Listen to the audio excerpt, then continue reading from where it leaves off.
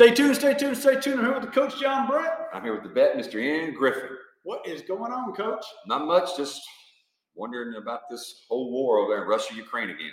Oh, my goodness. So now we got tanks going on. We're going to send them money. We're going to send them this. We're going to send them. Now we're sending tanks. Oh, okay. Tanks. What's next? We're going to send them Brad Pitt and airplanes and whatever. I don't know. So superheroes. That's what we send. Yeah, we got to talk this tank thing though, because they are not a member of NATO. That's one. We'd like for them to be, but let's be honest, is we held back on that because we wanted, if Russia did get crazy, there was a buffer space that wouldn't affect NATO immediately. So we kind of laid back on that because we kind of saw those tea leaves. So now we're sending tanks over. And first of all, I'm going to say is this. Maybe back in 2012, we shouldn't have moved tanks out of Europe.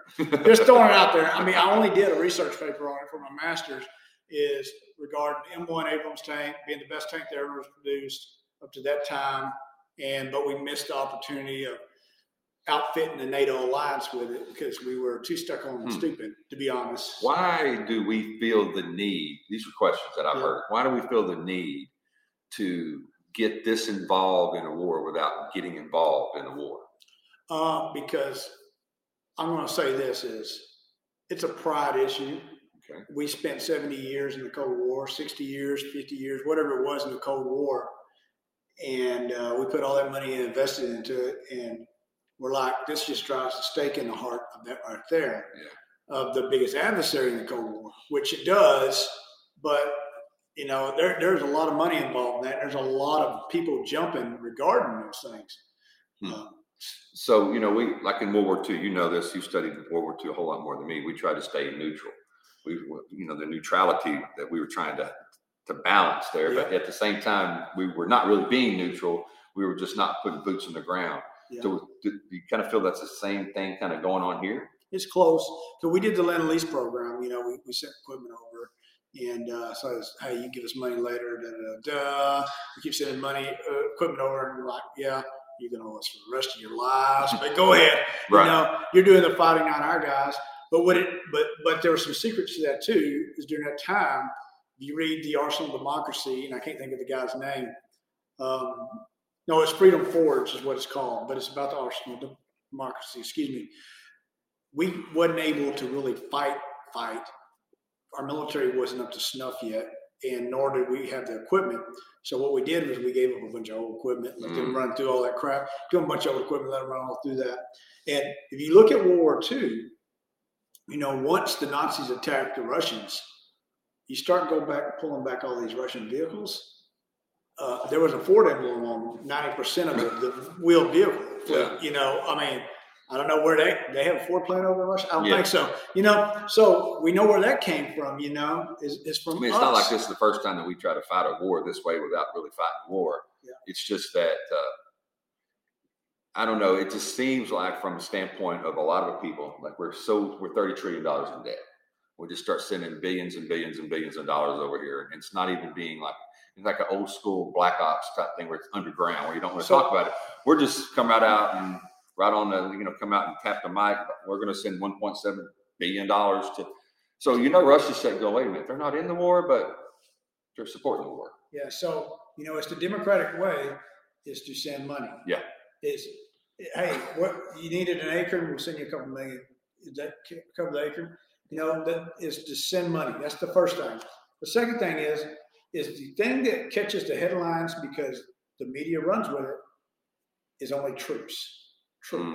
So troops get hurt. Oh shit! Families, communities are involved. I can have a contractor get hurt and ain't nobody give a damn. Right. But I can have a troop get hurt, and the whole nation's like, all the politicians are circled around that 500. How many is in Congress? Yeah. Or into the Senate, and they're all circled around like, oh, whose district was that in? Is that a contractor get hurt? Who cares? There's something powerful, and I believe that, looking back on the Vietnam War, I think the most powerful visual that we had was caskets coming home with American flag draped over it for the media to take pictures of and for us to see. I think it's such a visual. In America, we don't want that kind of war anymore. you went from troops to contractors that nobody cares about. Then equipment, like who cares about equipment? Yeah. You know, when President Trump was president, they shot down a drone. They said, well, he needs to bomb Iran. And everybody was behind him. And it was probably the most presidential thing he did. He said, I'm not killing people over a freaking piece of equipment. And I'm like, that was presidential. Yeah. Whether you like Trump or not, shut up and take a step back. That was presidential. So in America, the mindset is a troop, though. People relate to that. That's an 18-year-old that comes into the Army, Navy, Air Force, Marines, Coast Guard, or Space Force, or whatever. They come in and they defend the nation. And everybody can say, that's our son or daughter. Yeah. A contractor, everybody looks at them like, those are greedy mother flippers that are making money. Yeah. That's how they look at them. That's not necessarily the case, but that's how they look at them. So it doesn't stir the emotion. And then when it comes to equipment, they're like, it's just millions of dollars.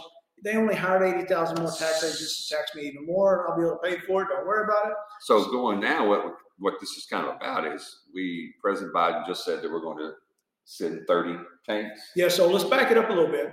At first, the question was, should tanks be involved? And people pushed Germany and said, Germany, you need to push some tanks out there. Germany has a Leopard 2 and the Leopard 2. And Germany, different from America. America, when we do foreign military sales, we'll sell a piece of equipment to them and tell them that you can only use it for this and this and this. You can buy it as part of the agreement. You can't sell it to another country, da-da-da. Germany is different, though. When they do foreign military sales, they'll go to another country and go, we'll let you build our tank. That way we're in cahoots with it. But what they came out and said was none of the countries have bought their tank. And so they've been more lucrative in their means of foreign military sales. Where in America, we have too many congressional people to put their little fingers in it and put too much constraints on it. So that's why the M1's not out there as much as we like. But we pick and choose who we want to sell to also. But with that, they sit there and they stopped all those countries that bought from them and said, you can't sell them to Ukraine or you can't send them over. And Germany looked at us and said, we will not send the Leopard 2, Leopard 2, whatever you want to call it, until you send the M1.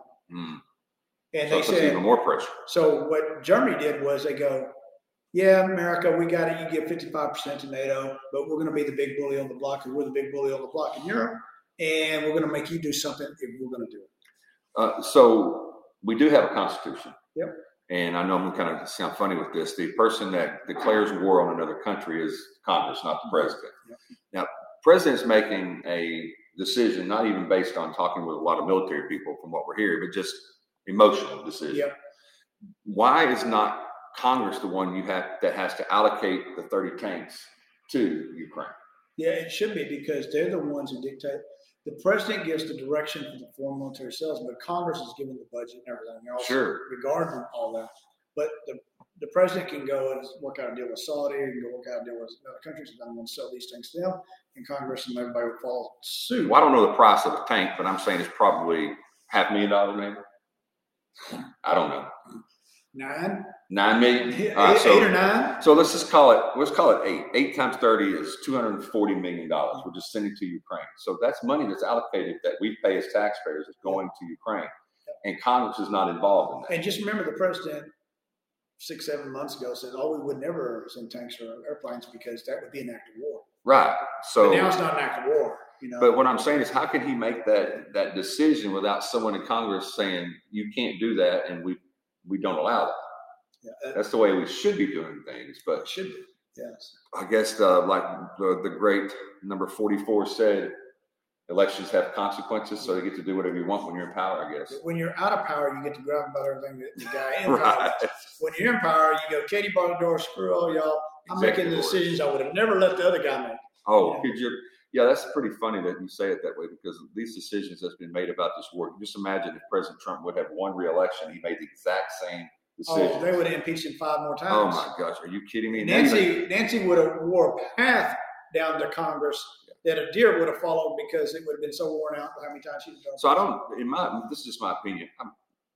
This was your job, but my opinion is like no matter what we keep sending, I don't know if they're going to win the war unless Russia just says we're done. Well, now hold on. Let me say this. The M1 being sent over there is a game changer.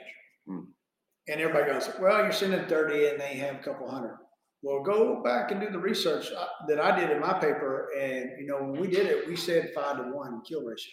Yeah. It takes out 5, and then you may get 1. Hmm. Go look at how many has actually been killed in battle by another tank. Less than this was on this hand. Oh, okay. And it's been around since 79. Okay. Hmm. So just think about that right there. The advantage is astronomical. The best way I can say how different the M1 is to everybody else's stuff, to include, because I even did that, put that in there about the 4 military cell part, the Leopard 2, because it got its butt waxed in Syria. They knocked out like 11 or 14 of them, which is more than, in one battle, than more than any time has happened with the M1, is it would be like putting Josh Allen today, fully healthy, at the 6th grade football game and say, go be the quarterback. I got you. That's the difference. I got you. Okay? That's how bad it is. And Josh Allen could let 11 people tackle him because he's bigger than all of them out there, and he'd still run fun. So my last question on this, because you're the military guys. So on Drudge Report this morning, I was looking through the news, and said that Russia possibly sending 500,000 more troops into the war. I wouldn't doubt that. So with that type of troop going into a war against a country that doesn't even have a large army, is this going to be an overrun at this point? Well, so I will tell you what I've heard from, not from the military at all, but from people over across the pond that are not associated with the military, just local people that live over there. And they said this first year was to take it nicely and leave everything there. The second year, as what normally happens in winter times in Europe, is there's a winter pause, they reconstitute, and then there's the Russian steamroller. Yeah, so that's their game plan. That's the thought of people that are over in Europe. But what I've been told is they believe that the Russian steamroller is about to come. And that's probably good. I mean, from the standpoint of them wanting to win the war, that's probably a good game plan. That is. They tried to fight it nicely and not damage it. So what do you think the last thing I want to say on this, what do you think the political backlash will be, or the politics will be involved, is if Ukraine just gets smashed in this and we're, so many billions of dollars in, and, the politics are going to say, wait a minute, we've sent all these billions of dollars over there for a war that wasn't won, when we could have done this and possibly the war was won. I will say, first of all, I think the politicians on the president's party will say, we gave an honest American effort, is what they'll say. Sure. That's what they're going to say. And I don't believe that's a bad call. I mean, if you did nothing, you did nothing, but they did do something. Yeah, that's what they're going to say. Yeah. But let's turn the table in 20 years when we fight somebody, we can surely expect the Russians to do the same thing. Exactly. From now on, they're going to. Where if we just sit back and go, let y'all do your thing, do your thing. But I don't think we should have let them do the thing. I think we should have been involved, but maybe a little bit more up front. Instead of sending blankets and helmets, maybe we should have sent a lot more. Well, I'm throwing one curveball. What if President Biden and all of NATO said, we're putting Ukraine in tomorrow, and they agree to come in tomorrow? They won't. So for my understanding, for Ukraine to become a NATO member, from my understanding, it has to be a unanimous decision. And it's not going to be with us. Well, there's 2 countries that are outlined, and they're in NATO, but they're too close to the border and wishy-washy. So they're not. Russia wouldn't be able to make that decision. Russia don't have the choice. Right. So it's all NATO members. All NATO members have to agree to it. So all would, and they're not going to. I don't believe they will. Well, there's always some deals to be cut. Put Hunter over there. Let Hunter cut some deals. Yeah. I mean, and Hunter Biden get this thing done. Matter of fact, let's just go to the garage and go get the game plan out. I think what we should do, put Hunter and the man of the art of the deal, Trump, together on a plane and send them over there and get the deal done. I think the one thing 45 could do, I think he would fix that. I didn't say that. Hey, the man stepped across the demilitarization line and shook the man's hand on North Korea. Now, who ever thought that would ever be done by and people? President? And if you haven't never been there, let me tell you, you have no idea what you're looking at. Man. There's a line there. There's a fake city back there, and the American soldiers. I'm 5'11" in the Army. Okay, I'm 5'10.5", and I registered as 5'11". I would never even have gotten to be stationed there because we put these 6-foot blankety-blank mother flippers up there with big blue eyes or big freaking muscles, so that it scares the living hell out of every one of them. And there's a company up there of like 300 people that every one of them make JB here look tiny. I still think one of the most laughable things was when he stepped over and took the hand out. I mean, North Korea's president was almost like, "Oh, please don't! Oh, please don't!" You just thought for a second he was like, "Holy crap!" But because there's two reasons behind it. Though. I mean, one, that was nobody's ever done that. Right. Two, they look at him as almost as he's a god. Yeah. It's almost so nobody else touches him unless he wants to be touched. Right. Well, not and no one has ever intimidated Donald Trump, no matter what you think of him. You know, I'm not a huge fan of him now, but there's one thing that I would say that if I was looking at someone to send in and not to be intimidated, no matter the circumstances, I'm sending either him or Dennis Rodman. That's it. So leadership is also about doing it in front of everybody. Yeah. And that's the one thing Donald Trump understood was that right there. Soldiers will follow you off a cliff if they see you doing it first. And you're not afraid to get dirty and not afraid to get hurt. You can get hurt and they'll be like, we're following that guy. We're following that guy because he did it with us. Or you can leave in Delaware in a bunker and nobody will follow you anywhere. You know. I'll tell you what. Well, anyway. All right, so we sent 30 tanks. We'll see what next. Been sending money, sending some logistic stuff. Now we're sending tanks. What's next? Yeah, it's going to be airplanes. This is what it's going to be. Well, they say no way we're sending airplanes. But they all said that about tanks too. Right? About tanks. It's going to be airplanes are next. So. Oh, my goodness. Awesome. All right. So from the coach to the vet. Stay tuned.